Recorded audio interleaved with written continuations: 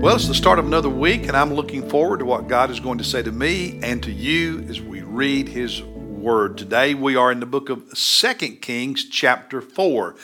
And I want to apologize. I wish in putting this reading plan together, I had included 2 Kings, chapter 2. I failed to do that. That was my mistake.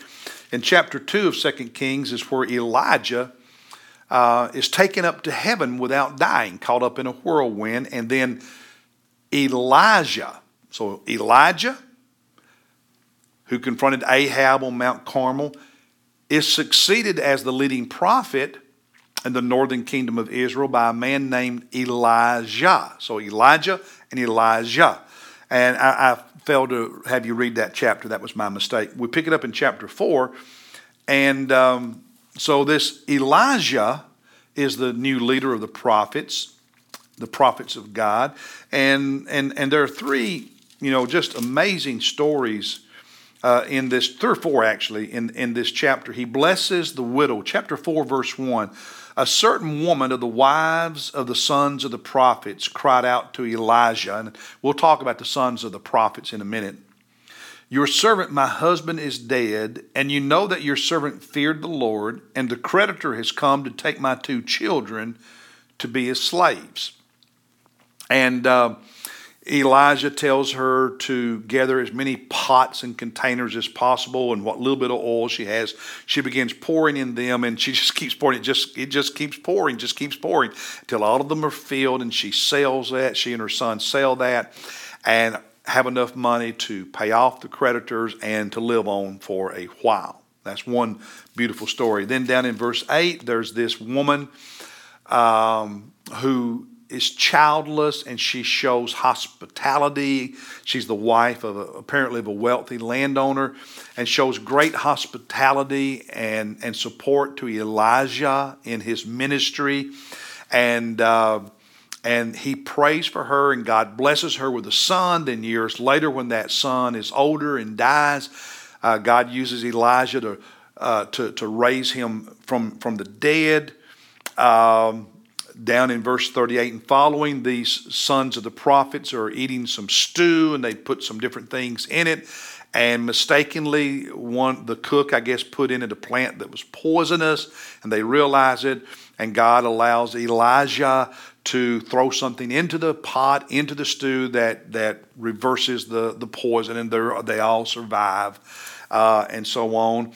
And then in verse 40, there's this miracle of taking 20 loaves of bread, and it multiplies and feeds at least 100 sons of the prophets and maybe their families, because we learn in this chapter they had families as well. So all of those are stories. But what spoke to me is not one of the stories. What spoke to me is the existence of the schools, the sons, if you will, the sons of the prophets. What you had, and we get glimpses of this throughout parts of the Old Testament. Samuel, we read in his story about sons of the prophets. The same thing with Elijah and now Elijah. And there's other hints about these sons of the prophet. What it seems to be is that these leading prophets of God had what we would call schools of prophets. They had schools for men who were called of God to be mentored and trained under them. And there were more than one, and they were in different locations throughout the country. And so that's what's going on in this chapter with the story about the widow who comes and says her husband had died, and he multiplies the oil, the pot of poisonous stew, and the multiplication of bread. By the way, isn't that reminiscent of the story of Jesus multiplying the fish and feeding, the multitudes in the New Testament? But the schools of the prophets, training and mentoring these prophets so that they could do ministry for the Lord. Investing in other leaders. Investing in those who will succeed you, who will follow you. For instance, Elijah was a servant of, meaning he was one of the sons of the prophets under Elijah. And God used that to prepare him, equip him to succeed Elijah as prophet. And God calls people into ministry. And I have to confess that a real concern that I have and that a lot of ministry leaders today have is what's described as a coming shortage of pastors in the years ahead. As fewer young people are answering God's call. Now, there are a lot of young people answering God's call, but not in the same numbers as in past generations. And there are going to be a lot of smaller churches in the future that are going to have a hard time finding a pastor, and especially finding one who is qualified and one who is trained, one who is educated, and one who is equipped. And some people I know say, oh, that doesn't matter. Well, they had schools of prophets in the Old Testament. Okay? Jesus spent 3 years investing heavily in his disciples before they could lead the ministry, equipping them. It matters. It matters. So we need to be praying about that. You need to be praying that young people in our church will hear the call of God and obey the call of God to ministry. Not just for today, but for tomorrow and the day after and the day after. And there's one more thing to be praying about. And if you're a younger person listening to me, another burden I have is when God called me to preach, he called me to preach, and I had to surrender to preach anywhere and go anywhere. But there's too many young people today who feel some sense of call from God, and they want to serve God, and they're genuine, but they only want to serve God on their terms. What do I mean by that? Serve God in this particular city, this particular state, this particular region.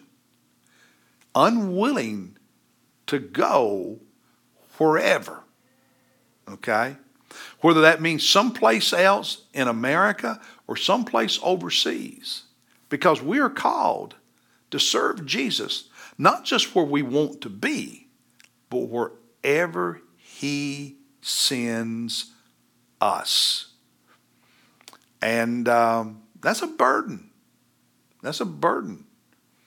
And if you're a young person sensing a call from God, don't you limit God and say, okay, yeah, I want to serve God, but this is the only thing I want to do, and this is the only place I want to do it.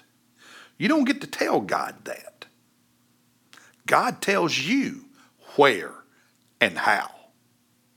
That's surrender to the will of God. And so the fact that not enough people are answering God's call, and that some who answer it are putting limitations on it, is a real burden I have for the future. It's also one of the reasons that I take time and invest in younger ministers. I do a lot of that this season of my life. I'm 65 years old now. And back before Thanksgiving and Christmas, while I was in Myrtle Beach, met a young man who grew up in our church here, Will Crute, who's in ministry serving on staff at a church in that area. And we spent about 3 hours together that day at lunch. Met David Bennett, who grew up in our church, is on staff of another church somewhere in our state, and spent time with him. And there's other pastors and young I'm at a point in life where it would be a sin for me not to do that. But I'm asking you as our church family, will you pray that teenagers will surrender to Jesus? And will you pray that they will be willing to go wherever and do whatever he calls them to do? No limits on what God calls them to be and do. God bless you. I'll see you tomorrow with another devotion.